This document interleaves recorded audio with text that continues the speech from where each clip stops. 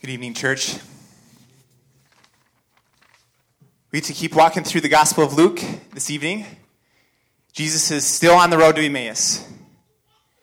And all of chapter 12 that we've walked through so far has pretty much been a longer sermon in the middle of his teaching. And tonight is the climactic end of that sermon. Throughout this sermon, he has given pretty weighty teaching in the sermon. And that's good because Jesus understands that God is weighty, that sin is weighty, that eternity is weighty. And so he speaks in a weighty way because we need to hear that, don't we, church? So the topic Jesus is going to talk about this evening is the heaviest topic yet. And also the sweetest. It's repentance. Repentance is something that all of us strive to do who are in Christ. All of us need to do. And it's also the hardest thing to do. Is there anyone here who wants more help repenting? That's exactly what Jesus is going to do this evening. He's going to give us help repenting. The question I want us to answer this evening is, what can we do when it's hard to repent?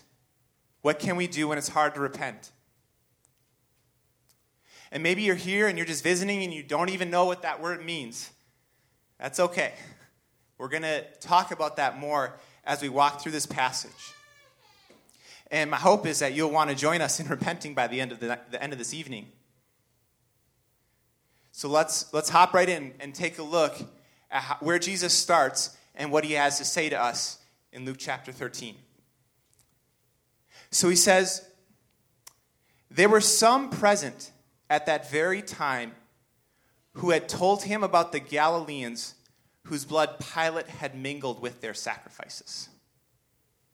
So to set the scene, Jesus is preaching about himself coming back. He's preaching about final judgment. And then some people bring up kind of a discussion out of the blue. It must have been on their minds. Some great injustice had just happened in their region, in their area, and they want to get Jesus' thoughts on it. Maybe it's similar to the situation in Afghanistan right now, where a lot of our hearts and minds are thinking about the tragedy that's happening over there, and we want to know, like, where's God in this situation? Why is this happening? This is really troubling and really hard. Well, this would have been something that's really troubling and really hard for the Jewish people back when Jesus was around. And so they come to Jesus and they say, "Jesus, what do you think about this?" So what happened? So there were some Galileans. So those are Jewish people who are up from the northern region of Israel where Jesus grew up and Jesus ministered. And they made a pilgrimage down to Jerusalem. That means that they took a journey down to Jerusalem. And what they did was they brought animals into the city to sacrifice them. This would have been an exceptional moment in their lives. This would have been a big trip for them. Back then, before Jesus came, when you're closer to the temple, you're closer to God.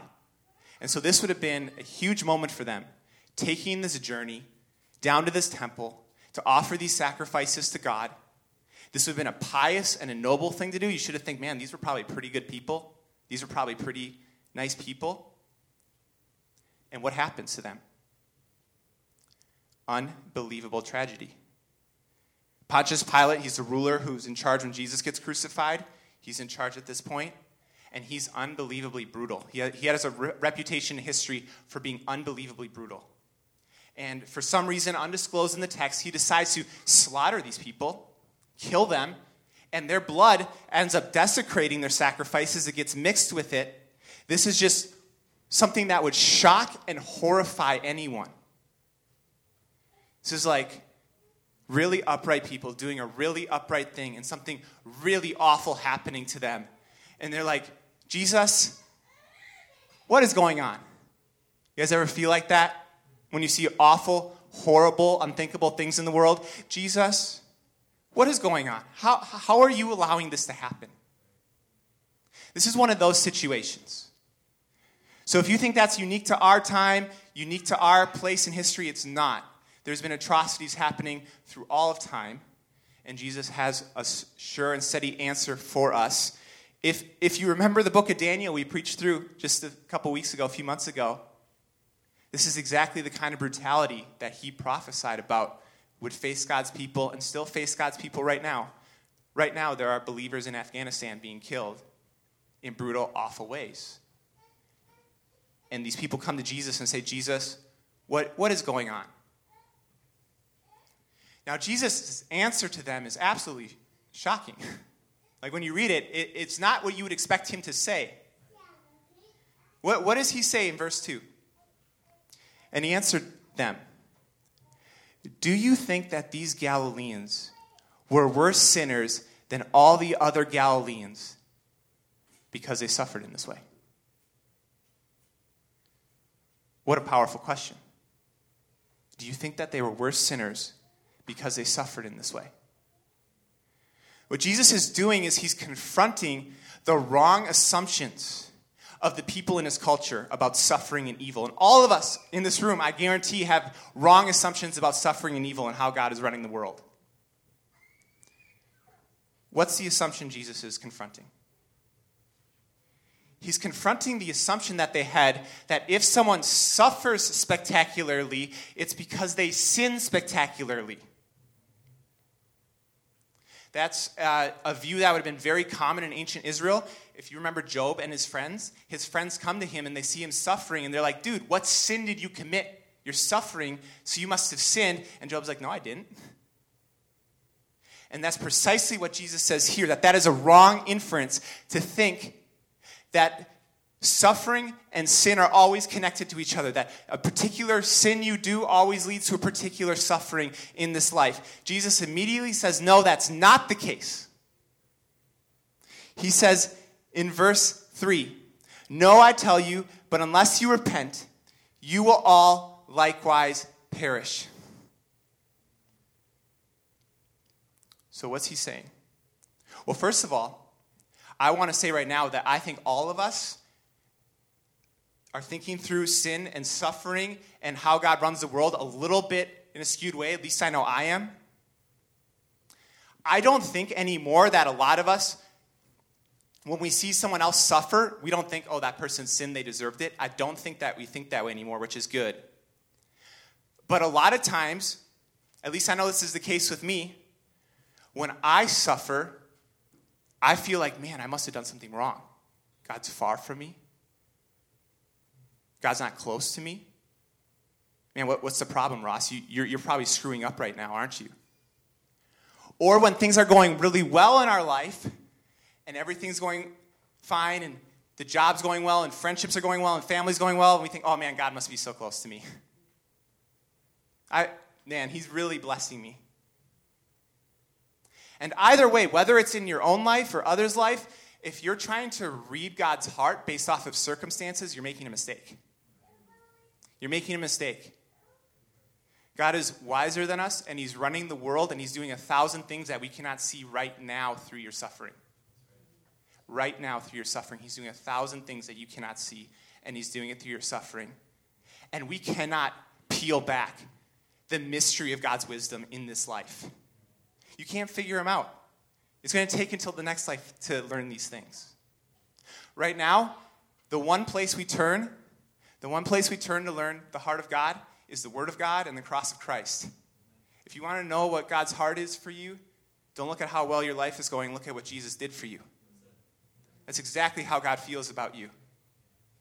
So let us not try to make the mistake that these Galileans made and try to draw inferences between how life is going and how God feels about us or anyone else, because that's just not the way God works. He's far more mysterious than that.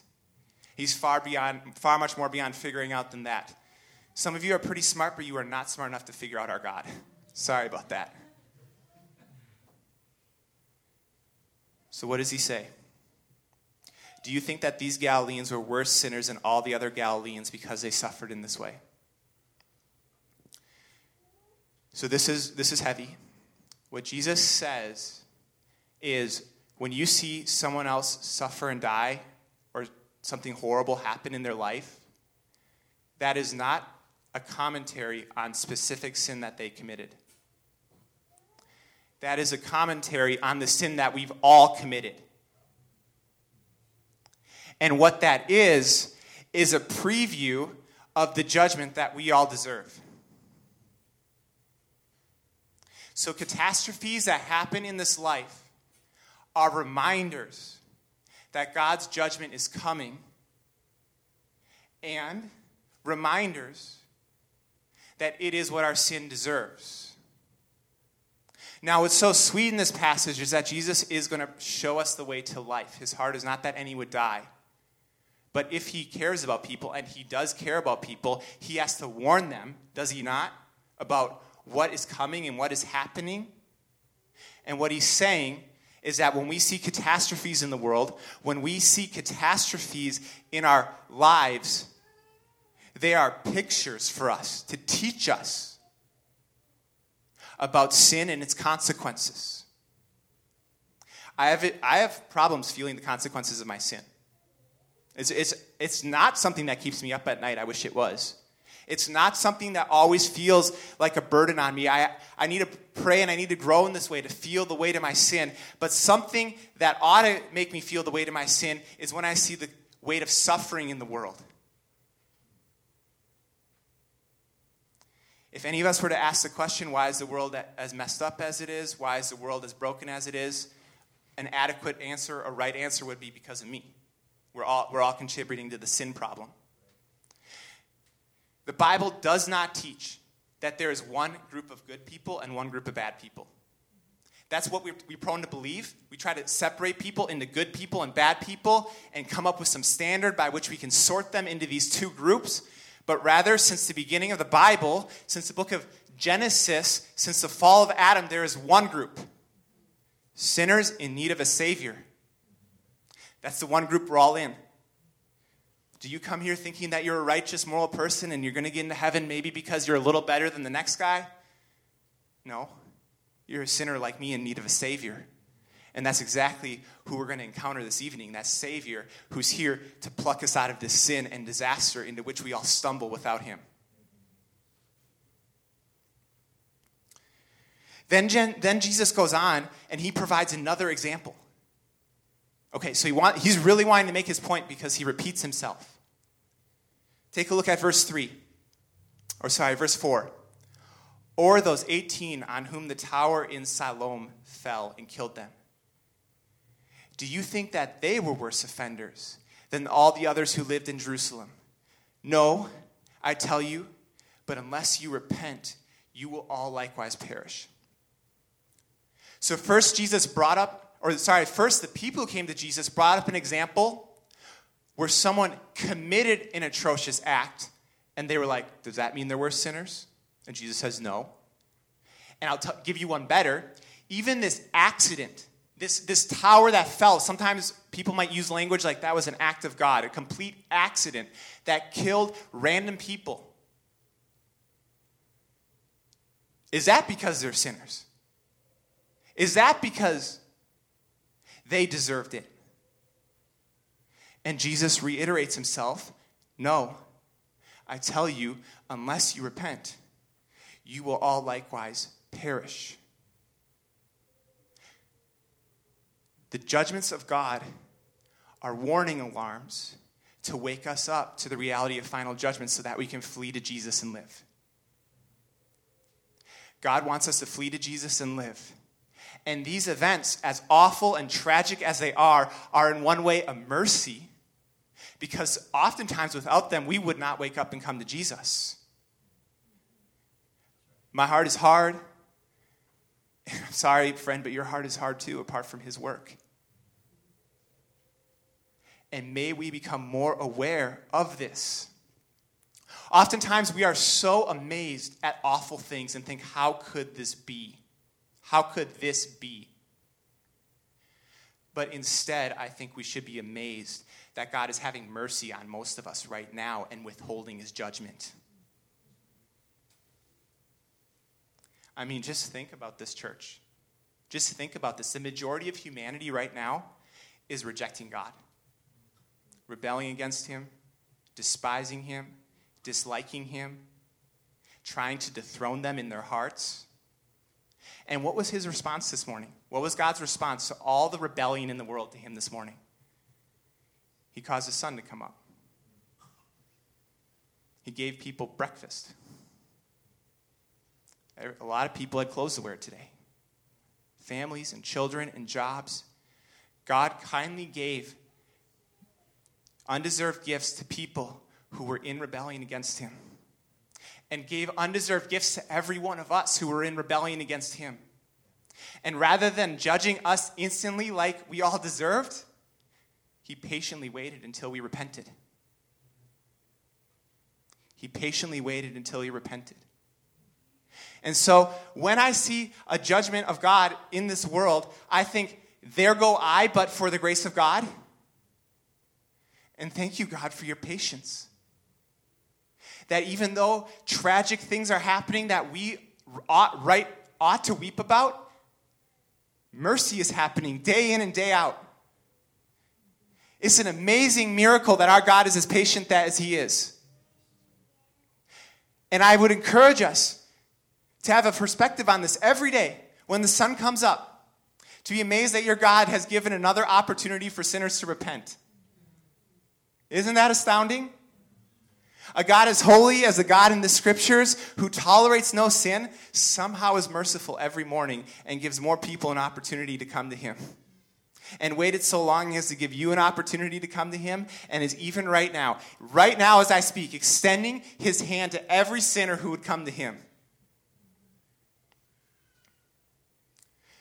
The coronavirus is one judgment that has come on the world like an alarm bell. Wake up. Wake up. Repent. Repent. Tom Schreiner, he's one of my favorite Bible teachers. He's at a seminary down south, and this is what he said when he was asked about coronavirus. He said, all temporal judgments are meant to direct our attention to final judgment. So that's how we think about these things. That these are meant to raise our awareness and to raise our alarm so that we'll flee to Jesus. And church, if you're a loving person and you see something like this happen, is it not a call for you to go and tell as many people about Jesus as possible to rescue them from the fate that you've been rescued from? Every time you see a catastrophe like this happen, is that not a call to preach Christ everywhere and to everyone?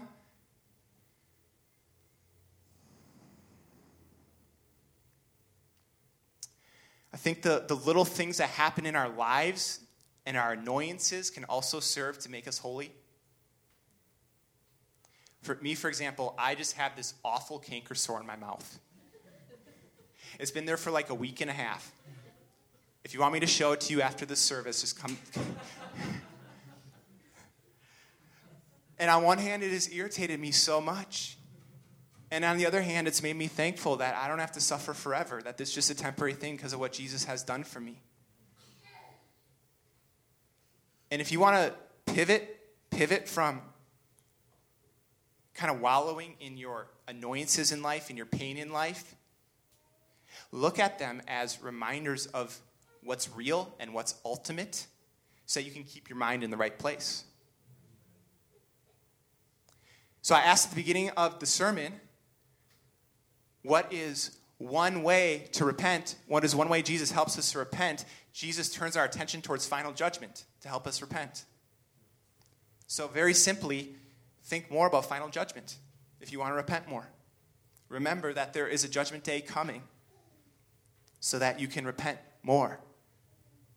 If you need help hating your sin and loving Christ, remember that day is coming.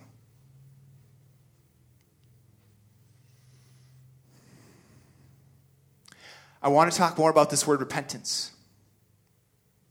Because if we don't know what the word repentance means, this passage is not going to make a whole lot of sense. Repentance is the hardest thing you'll ever do in your life, and it's the sweetest thing you'll ever do in your life. And it's the one thing that I want to do in my life more than anything else. You'll never regret repenting for all of eternity. Ever regret it. And on the other hand, if you don't repent, you will regret it for all of eternity. If there's one thing I want to do with my life, and one thing I hope you do with your life, it's repent. So what is it? What is it? Repentance is an inward renewal and transformation of your heart that results in an outward transformation of your life. Repentance is an inward transformation of your heart that results in an outward transformation of your life. It's when our allegiance shifts. I know you don't have kings and queens anymore, but all of you have ultimate allegiances to what you love most, what you cherish most, what you care about most. I have ultimate allegiances. And in my flesh, on my own, my allegiance is to self. Self and sin are my old allegiances. They're your old allegiances too. And repentance is when those allegiances change from sin and self to God. It's the turning away from sin and self and the turning to God. It's coming to Him in complete surrender. It's coming to Him in complete vulnerability. It's coming to Him in complete trust. It's outward change that is a result of inward change. This is one thing that separates Christianity from worldly religion and psychology. And I studied psychology, so I didn't mean it to take a shot at psychology. I like psychology. But just some secular psychology. There's great Christian psychology. Is that we are not primarily about behavior modification. We are about heart transformation. And heart transformation happens when you repent. When you turn from old loves and old idols into a new Lord and a new King who's even better. We oftentimes, I'm going to get to this later, think about repentance as an unpleasant thing, as just a putting to death and putting away and stop having fun. But it's actually a change from things that don't satisfy to things that do satisfy. It's a change from what is empty to what is full. And this is what saves. Repentance is what saves. You might ask me and think, well, what about faith, Ross? I thought faith is what puts us into a right relationship with God.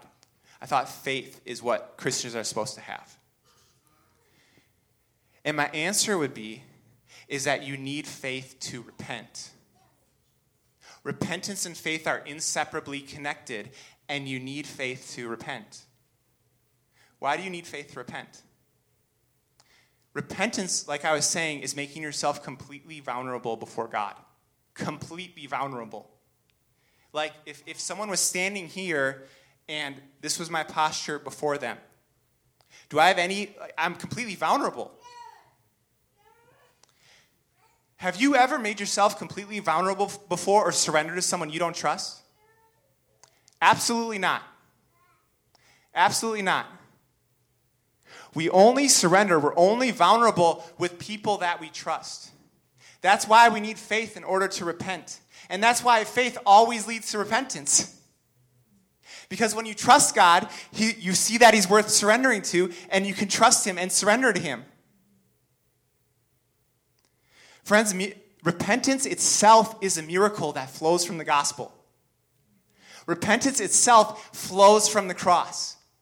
Without Jesus hanging on the cross, paying for our sins, providing a way to God, to be right with Him, to have all our sins forgiven, there would be no repentance. There would only be judgment. So because Jesus suffered for our sins so that we could be freely forgiven, every single person can repent. Every single person is welcome to come to Him. Is that not amazing to you? Repentance is a miracle because God paid the highest price imaginable to buy it for us. Every time we repent, we are walking into something that the blood of Jesus Christ got for us. Isn't it wonderful what our Father has done in giving us the opportunity and the gift to repent? Repentance is also the only way to live. The only way to live. we're bombarded with, and our thoughts produce human solutions to our sin all the time. I got to try harder. I got to be nice to so many people. That is not repentance. Repentance starts with the heart. It's an inward shift to God and surrender to God that results in outward life transformation. And that is the only way God pardons sin and reconciles sinners to himself. There is no other way, church. There's no other way to be right with him. There's a movie series that used to be good before they ruined it. It's not kid appropriate, or family appropriate, but it's just iconic, so it came to mind. In the second Terminator movie, Arnold shows up, and he's here to save Sarah, and she thinks that he's there to kill her, but he's actually there to save her life. And if you remember, she is in grave danger at that moment. And that is the only way for her to live. There's a famous line from that moment. Does anyone, maybe some older senior members, sorry. Does anyone remember that line? Thank you. That's right. Thank you, Pete. He says, "Come with me if you want to live. Come with me if you want to live." And that's precisely what Jesus is saying to every one of us this evening. Come with me if you want to live. There's no other way out of your sin. There's no other way out of your devastation. There's no other way out of your guilt. You need to come with me if you want to live. So please do not leave this room thinking you can fix your sin problem without Jesus. That is the biggest failure. If I cannot convince you of that tonight, if God does not convince you of that tonight, I can't convince you of anything. Do not leave this room thinking that you can fix your sin without Jesus. Because repentance is the act of turning to Jesus for surrender and rescue. He is the only one who can help us. So I have two questions I want to ask right now. Question 1. If you're not yet a follower of Jesus Christ, will you please repent this evening? Will you please turn to him? And question 2. If you're a follower of Jesus tonight, would you please repent? Would you turn to Jesus? Repentance is not a one-time thing you do when you meet God. It's an everyday thing as you walk with God. The lifestyle of the Christian is one of repentance. We kill our old self when we become Christians. We turn from our old self and put it in the grave. And every morning I sense this in myself and I see this in others. That old self has the tendency to get back right out of the grave, doesn't he? So what do you need to do every day? You got to repent. You got to repent. Martin Luther said when the Lord Jesus called us to repentance, he called us to repent every single day. If our church is marked by anything, any virtue, any part of the Christian life more than any other, I plead with you that it be this, that we repent. And we're always, always turning from our sin and turning to our Savior. Turning from what kills us to what gives us life. Repentance is what takes the Christian life and turns it from a sterile religion into a living relationship. It takes it from sterile religion into a living relationship. How many of you have had a close relationship with someone you're not vulnerable with? How do your marriages work out when you're not vulnerable with each other? How do you think it's going to go with God if you put up walls and refuse to repent? How is it going to go? Not well, church. Repentance is not first and foremost about you not doing what you want to do. It's first and foremost about your relationship with God going deeper than ever. That's what repentance is for. Your relationship with your God. So I am calling you to do the hardest thing you've ever done. And I promise you it's worth it. I promise you it's worth it. All right, let's keep moving through our text. Jesus says, "No, I tell you, but unless you repent, you will all likewise perish." And then he goes into a parable. And the parable is going to teach us about repentance. So what we're going to do is learn more about repentance as we walk through this parable. Verse 6 says, "And he told this parable. A man had a fig tree planted in his vineyard. And he came seeking fruit on it and found none. And he said to the vine dresser, 'Look, for 3 years now I have come seeking fruit on this fig tree, and I find none. Cut it down. Why should it use up the ground?'" So Jesus uses the image of fruit to represent repentance. He uses the image of fruit to represent repentance. And we know this because the Gospel of Luke has already used this same imagery about repentance. Think all the way back to Luke chapter 3, John the Baptist. What does he say in his sermon? He says in verse 8, "Bear fruit in keeping with repentance." Bear fruit in keeping with repentance. So fruit represents repentance. And this illustrates more what I'm trying to get at, that repentance is first a heart change before it's an outward transformation. Maybe some of you have been trying very hard to change your behavior and it's not working because you're not yet addressing your heart and your love for Christ above the love for sin that you're fighting against. And what this imagery teaches us is that our repentance needs to start at the heart, start at inward transformation, and it results in fruit, outward transformation, outward lifestyle changes. If you'll notice in this story, in this parable, a man found the tree in his vineyard, and he came seeking fruit and found none. And he said to the vine dresser, "Look, for 3 years now I have come seeking fruit, and I find none. Cut it down." Cut it down. Friends, repentance starts in the heart, but if it does not show up in your life, you have not repented. Repentance starts in the heart, but if it does not show up in your life, you have not repented, and I'm worried for your soul. Do you hear the language? That if you will not repent, you will not be saved. If your life does not change, you will not be saved. It's not our lifestyle changes that put us into a relationship with God, but it's the evidence of a true relationship with God.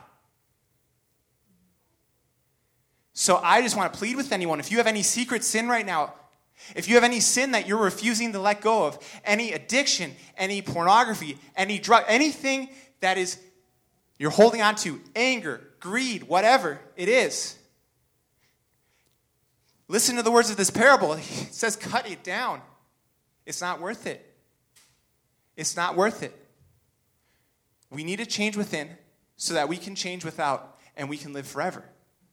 That's what Jesus is saying to us. And he uses the imagery of fruit. Fruit represents life. Fruit represents abundance. If you look back to the Garden of Eden, that's where we first see fruit in the Bible. Fruit represents a right relationship with God, a right relationship with people, protection and provision. Fruit itself, it just tastes good. It's God giving life to us, is it not? And so what this imagery is showing us is that repentance is connected to life. Repentance brings life. When you repent, you get your relationship with God grows, and you get more of God, you become like God, and you get more of him. Repentance gives you what you're yearning for more than anything else. It's not just the removal of death and decay and wickedness in your life, it's the replacement of it with life. Death does away with the old, and it brings in with the new. Repentance is not about changing your behavior, it's about transforming into an entirely new person, within and without. God is remaking all of us, as I speak, who are trusting him, into new creations, and he's doing it through repentance. He's doing it through the old things dying and the new things coming into life. You're daily, God is bringing new life into your life as you repent. And you're becoming more like him, and you're becoming more intimate with him. Repentance is a process where life replaces death. A few of us just finished reading through the The Gospel Comes with a House Key by Rosaria Butterfield. I highly recommend it. She has this chapter on repentance, and I'm just going to read a paragraph from that chapter that I love so much, and it illustrates what I'm trying to tell us right now about how repentance is not only the death of the old, but it is the creation of the new. Here it goes. Paul knows how deep real repentance goes, how it undoes a sinner and remakes him, and how it leaves him raw, vulnerable, and transparent. I imagine Paul, years after the Lord had made him apostle, years after his days of slaughtering Christians for religious zeal, breaking bread with a fellow believer and recognizing something in the shape of an eye, the turning up of a nose, the tone of a laugh or cry. I also imagine the horror that could have seized him, stopped him, made him gasp for breath. I can feel the recognition, that eye, that nose, that voice. Listen to this. So similar to someone he had murdered. Paul may have found himself at table fellowship with the children of a faithful mother he had killed in his pharisaical zeal. Repentance changes everything. Through it, you become something you could never imagine. God is in the process of making us into people we would never imagine we would ever be through repentance. Think about your old self. Would you ever imagine you'd be where you are right now? And I hope that 20 years from now, through repentance, the person you will be would be unimaginable to who you are today. God is not done with any of us. He's not done with any of us, making us like Jesus. And he's making us into new creations through repentance. I'm looking forward, church. I'm looking forward to 20 years from now, seeing how God has changed us. And seeing how much further along we are to being like Jesus, like we never imagined. You may look at me now and be like, man, that guy's pretty immature. And then see me in 20 years and be amazed at not what I've done, but what God has done. And I hope the same thing would happen for each one of us here. That we'd be amazed one day at what God is doing. And amazed right now. Amazed right now at what he's done. I've heard some of your stories. And it is unbelievable to see the people of God you've become.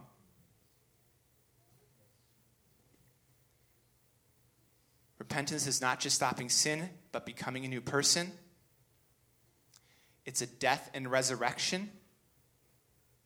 Your old desires, your old agenda dies. Your idol dies. The thing that was most important to you besides God dies. That's a big deal. It dies. And a new value, a new desire comes into being. It's a death and a resurrection. Repentance is a death and resurrection, which means that the only way to live is to die. That's my main point I want to get across this evening. The only way to live is to die. If you're trying not to die to your sin right now, if you're trying not to die to your independence right now, if you're trying not to die to evil right now, my hope is that you would die to those things. It is the hardest thing in life to die to our idols because we look to them for security, we look to them for comfort, we look to them for life. And my hope is that we would all be willing to die to those things so that we can live. The only way to live is to die. I'm trying to talk us all into dying afresh this evening. Are you holding on to your old life? Are you holding on to your old idols? Friend, the only way to live is to die. That's what Jesus means when he says repent. Die to the old so that God would create the new.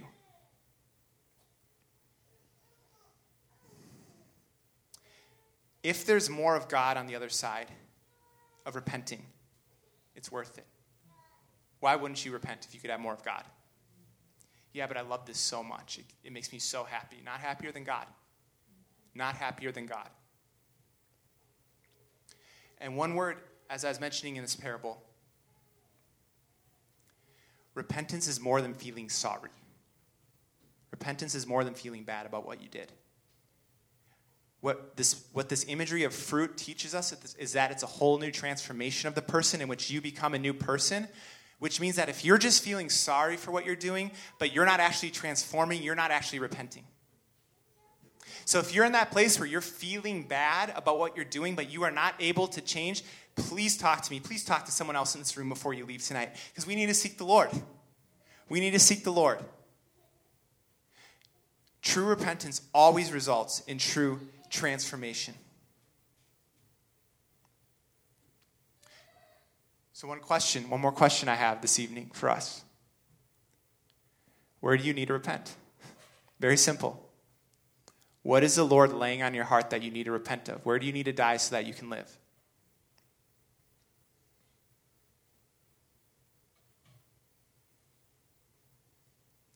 For me, it's time wasting right now. Am I saying, oh, that's not a big deal, Ross? We all slip up with our time. But it's a command of the Bible to make the best use of the days because the days are evil. And I squander way too much of my time on the internet, playing games, doing all sorts of things that amuse my flesh that don't leave me with the time and margin I need to love God and love other people. And I mention this one not because it's the most severe sin of all, but because I think a lot of us are probably in this boat right now. I've never seen more diversions available. I've never seen more time wasting available. And just about everyone I talk to about the Christian life eventually confesses this sin to me in some sort of way. Man, I just wasted an hour today doing this or that. And my call is not for us to just feel super bad about that, but to want so much more of Jesus that we put to death whatever is keeping us from having more of him and loving other people like he loved us. So where today is the Lord asking you to repent? It could be there. It could be somewhere else. But please don't leave this room this evening without growing in the next level of being with him and being like him. Please don't do this. And then we get to verses 8 and 9.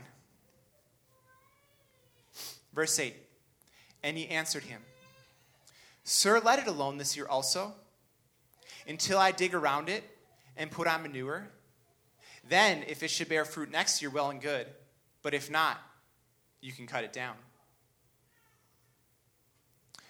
What we see happen in this story is the vine dresser is ready to cut down the fruitless tree. And the owner says, wait. I want to give this tree more time to bear fruit.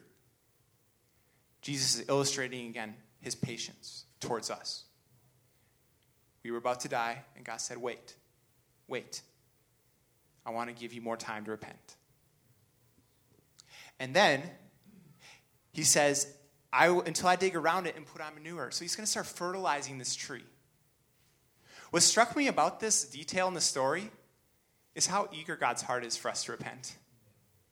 Like he's trying to do whatever he can to get this tree to repent. A lot of us have this image of God that he is frustrated with us, that our sin has provoked him, that he doesn't want us to come close to him, and he does want us to come close to him, church.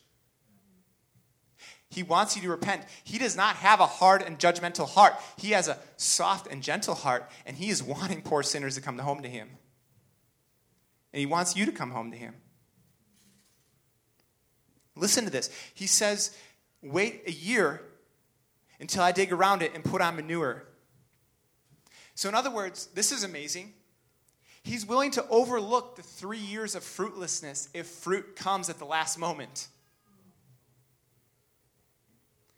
Are you feeling like you're not worthy of God because you spent most of your years in futile and sin? He's saying, if you come to me even now, I will so gladly receive you. I will so gladly receive you. Maybe you wasted 30 years. Maybe you wasted 40 years. I will gladly receive you. That's his heart towards sinners. What's crazy is that sin does not harden his heart towards sinners. It provokes his heart for sinners in his mercy and compassion. He loves us, and he sees the depths to which our sin drags us, and it doesn't create disdain in his heart. It creates compassion and tender mercy in his heart. That's the kind of God we're talking about this evening. The worse the fall, the deeper the sin, the more depraved the person, we tend to think that person ought to go to hell. And God thinks, I want to save him. I want to save him. I've seen how much his sin is taken from him, and I want to save him or her. So don't listen to your lying flesh telling you that your sin will keep you from God, because it won't unless you let it. It will not unless you let it. Anyone who comes to him, he will gladly receive. But verse 9, then if it should bear fruit next year, well and good, but if not, you can cut it down. We have to end on a word of warning because the text ends on a word of warning. Do not buy the lie that you can sin today and repent tomorrow. Don't buy into that lie. We are not guaranteed tomorrow. You could die or Jesus could come back. And worse, you do not know if your heart will repent tomorrow, if it's soft enough to repent today. Every time you sin, every time you turn further from God, your heart grows a little harder, and there's no guarantee you'll ever turn back to him. So if you feel him pulling on your heart right now, if you feel him working on your heart, drawing you to himself, do not despise his grace, please. Please don't despise his grace. I want every one of us to stand secure in Christ at the judgment. And the safest, best thing any of us can do is to lay it all down right now and turn to him in utter repentance and faith. So I want us to close tonight, laying it all down before Jesus afresh. Maybe you're pretty religious and jumped through a lot of the hoops. I want you to lay it down afresh tonight. There's no one too mature and no one too immature to lay it all down at Christ's feet tonight. Total surrender. Total surrender, church. When Jesus asks for us repentance, he's not asking us to give us most of our lives. He's asking us to give him all of our lives. If he's not Lord of all, he's not Lord at all. Where is the stronghold in your heart that you're refusing to give to him? It's time to knock it down tonight. So please pray with me. Jesus, we thank you for your stern and direct words because they're loving and they're meant to break up the soil of our hearts and bring new life. And I ask that you bring new life into me and new life into this church right now to the next level beyond what you've brought. And if there's anyone who needs to repent for the first time tonight, may they do it. And if there's anyone who needs to repent for the millionth time tonight, may they do it. In Christ's name, amen.